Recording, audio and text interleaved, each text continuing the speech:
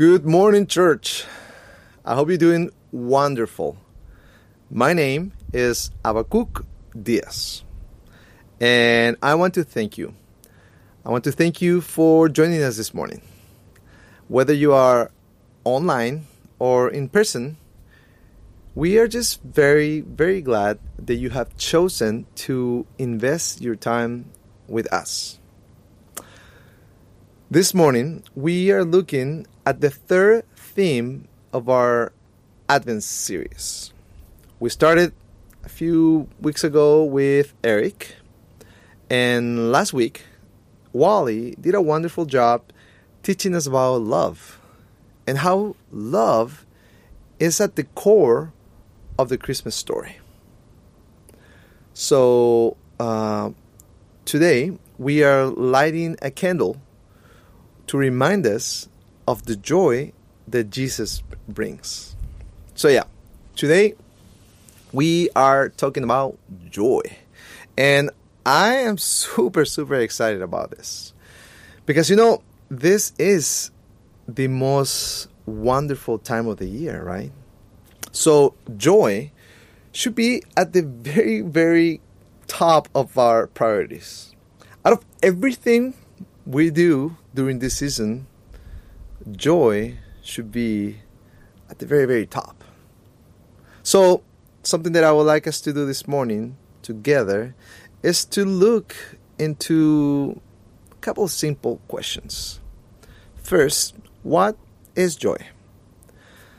Then, where does joy come from? And very important, how do we keep it? Because it seems to me that this is it's the most wonderful time of the year, but it's also a pretty crazy time of the year. There's so much going on that we potentially could get distracted and do very well with a lot of things during this season and forget about joy. Something that has happened to me before is that during this season, I'm able to experience that joy.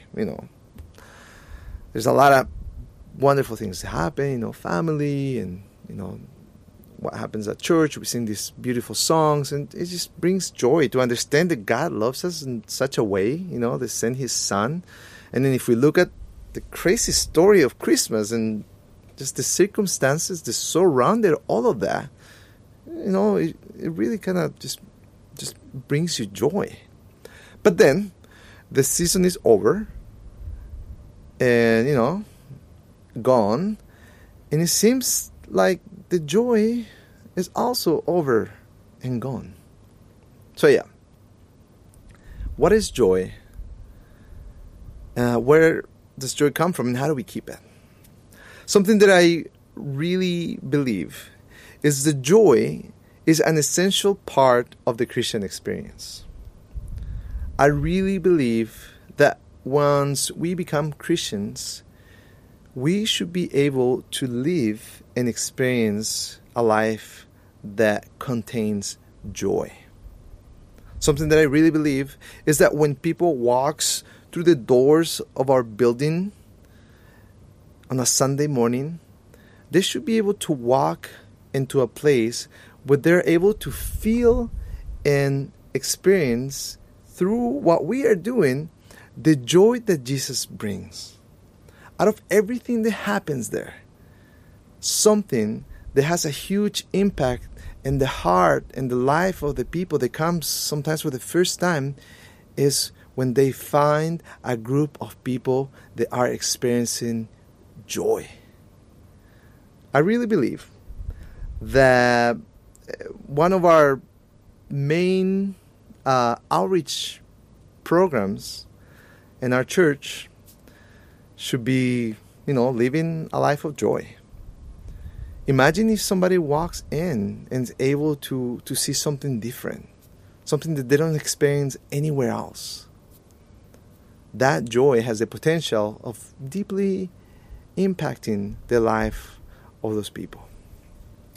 I remember this one time I went to this small church, and it was a small church, so they had a really small building, and I was there visiting. It was my first time. And I walked in a little bit the service already had started, but I walked in, and because it was a small church, everybody knew that I was walking in, and it was a new person. And, I knew that they were looking at me too. So, it was a little bit uncomfortable at first. But then, it came a time during the service when the person in charge from the pulpit started calling out and asking if there was somebody there for the first time. And that was me. So somebody, sitting there in the small church, pointed out to me and said, this guy, he's here for the first time. And the person in charge called out to me and said, hey, what is your name? In the middle of everybody, singled me out and said, what is your name? So I told him my name, and then he asked me, who invited you? So I told him who invited me. And in that moment, the whole church started clapping.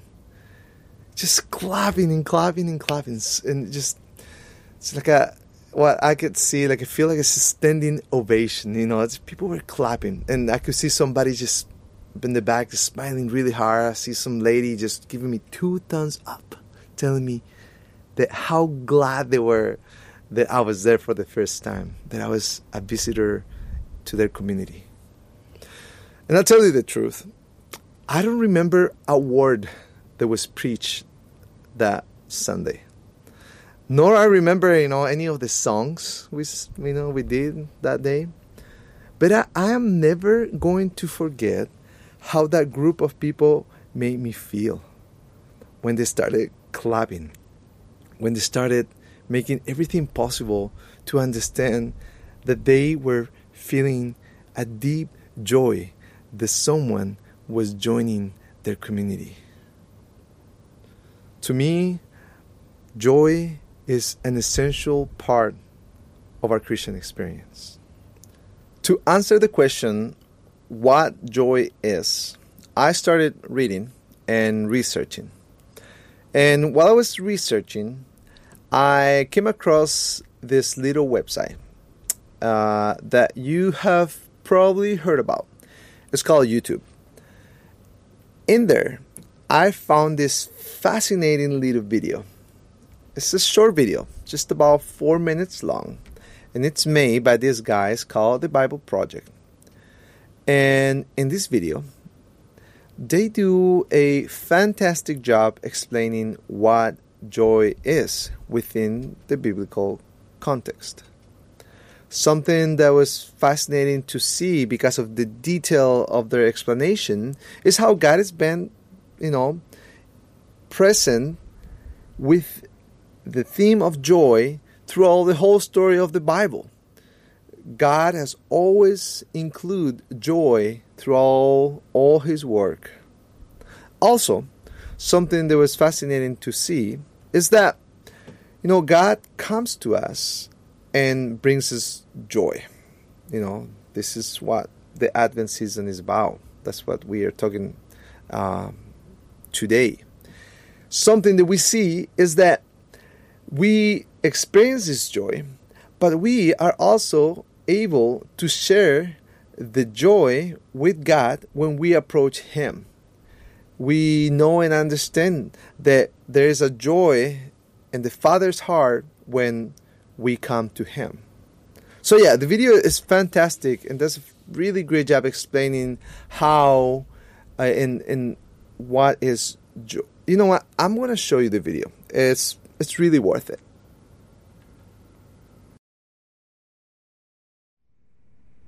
Being in a good mood is really great, and most languages have lots of words to describe the experience, like happy, cheerful, joyful, and so on. The same goes for the languages of the Bible. In ancient biblical Hebrew, there's a variety of words, like simcha, sason, or gil. In the Greek New Testament, there's kara, euphrosune, or agaliasis. Each word has its own unique nuance, but they all basically refer to the feeling of joy and happiness. Now, what makes these biblical joy words interesting is noticing the kinds of things that bring happiness, and also seeing how joy is a key theme that runs through the whole story of the Bible. Let's start with sources of joy. On page 1 of the Bible, God says that this world is very good.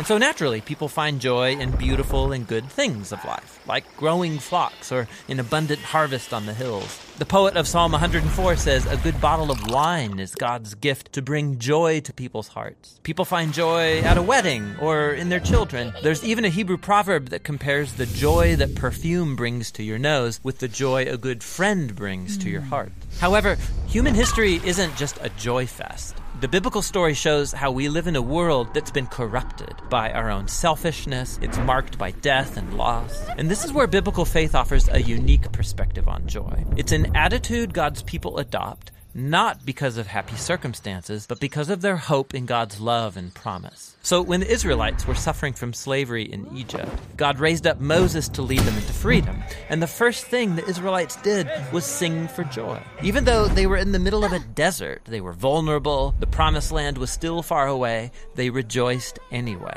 Later biblical poets looked back on this story and they remembered how the Lord caused his people to leave with joy, his chosen ones with shouts of joy. This joy in the wilderness, this was a defining moment, a way of saying that the joy of God's people is not determined by their struggles, but by their future destiny. This theme appears later in Israel's story, when Israel suffered under the oppression of foreign empires. The prophet Isaiah looked for a day when God would raise up a new deliverer like Moses. That's when those redeemed by the Lord will return to Zion with glad shouts, with eternal joy crowning their heads. Happiness and joy will overtake them. And while the Israelites waited, they chose joy to anticipate their future redemption. This is why it's significant that when Jesus of Nazareth was born, it was announced as good news that brings great joy. We're told that Jesus himself rejoiced and gave thanks to God his Father when he began to announce the kingdom of God. He even taught his followers the same joy in the wilderness, saying, "When people reject you or persecute you for following me, rejoice, be very glad, because your reward is great in heaven." After his death and resurrection, Jesus commissioned his followers to go out and announce the good news that he was the risen King of the world. And as they did so, the early Christian communities were known for being full of joy, even when they were persecuted. Like when the Apostle Paul was sitting in a dirty Roman prison, he could say that he's chosen joy, even if he gets executed. He called this the joy of faith, or joy in the Lord.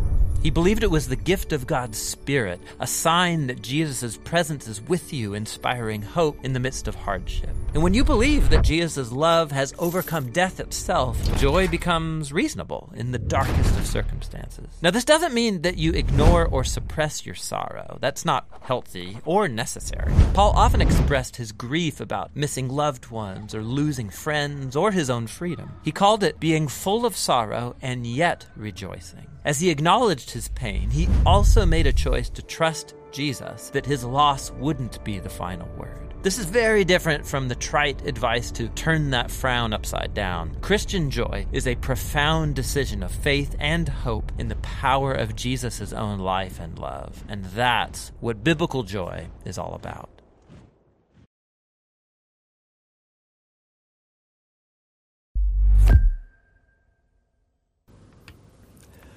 So yeah, I think that is a fantastic answer to our question, what is joy? But we have two more questions to answer this morning. The second question is, where does joy comes from? And I think that in order to answer this question, we can look at the experience of the shepherds. In the story of the Nativity, there's several characters. And some of these characters are this group of shepherds. The shepherds were out in the field doing their work, and they are the first ones to be notified about Jesus' birth. So they have a pretty important place in this whole story. And they were able to experience firsthand and live in person the source of the joy that Jesus brings. We are able to see how the shepherds have a personal encounter with God and are able to live through this experience and be changed forever. You know, the first thing that we are able to see and we are able to understand how joy comes to us is by seeing that joy comes through the Spirit of God. God Himself revealed to the shepherds through an angel and told them about what was about to happen. They were told, there's no more need to wait. The joy has arrived. He is here. Then, the shepherds were able to experience joy by understanding the joy comes to us when we abide in God's presence. There is a chance that the shepherds could have experienced this and just completely run away from this situation. But they didn't. They stayed there.